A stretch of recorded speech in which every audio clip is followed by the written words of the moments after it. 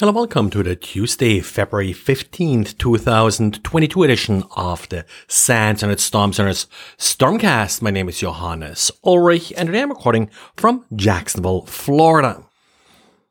Quick reminder today from our honeypots that if you ever see some of these \X16 sequences in your weblog, it's probably just someone trying to use TLS to connect to a web server that doesn't support TLS. Seeing this all the time, in particular, of course, these days with TLS being sort of the default, a lot of bots and such that are connecting to web servers are also using TLS by default, and that's all this is about. So not necessarily an attack, and maybe just someone using the wrong tool or legitimately trying to connect to your web server that may not be configured correctly. But talking about real attacks against web applications, turns out there is a new vulnerability in Magento 2, the Adobe e-commerce platform. And that vulnerability, which was patched on Sunday, is already publicly being exploited. So Adobe did release the patch. You are vulnerable if you're running anything before Magento 3.7p2 or 2.4.3p1. So the 2.3 and 2.4 branches are vulnerable. The vulnerability does lead to unauthenticated remote code execution, so it's about as bad as it comes.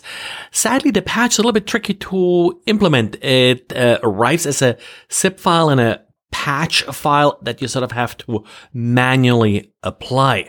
And if you look at the patch that was published, it does insert two new code segments that will replace a particular pattern that consists of two nested squirrely brackets. So that's basically what the vulnerability is all about.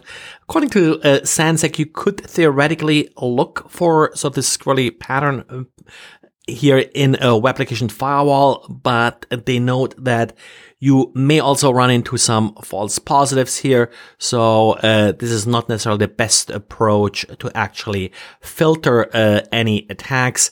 I don't know if you have a hard time patching. It's probably still better than have arbitrary code executed on your web server. So everybody running Magento, this should be your number one and probably only priority today on Tuesday to deal with this vulnerability. And Apple today released updates for macOS Big Sur and macOS Catalina. Kind of interesting, the Catalina update is specifically labeled a security update, but it also says this update has no published CVE entries. So not really sure what to make of this. Probably something you do want to apply if you are still running Catalina or Big Sur. Doesn't appear to fix the WebKit vulnerability that they patched last week.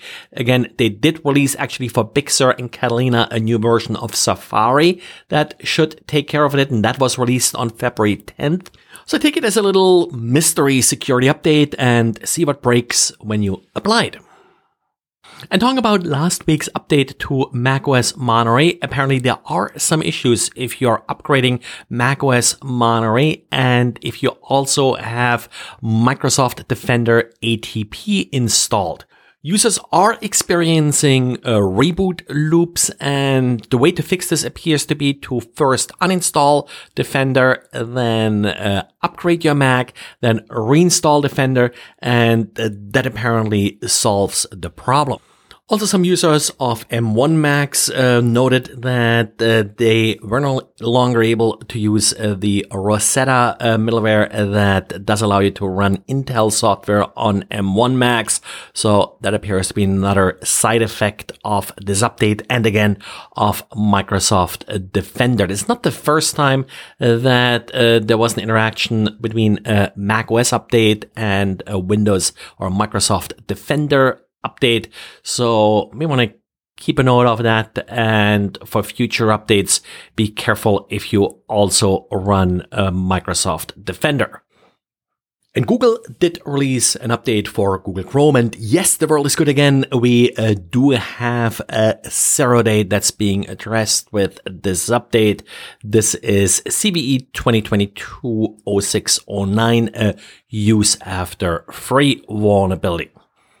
And if you are running Moxa MX View, the network management software, well, the web-based component does have a number of vulnerabilities that were addressed now that, if chained together, could be used to achieve remote code execution. Well, that's it for today. Thanks for listening, and talk to you again tomorrow. Bye.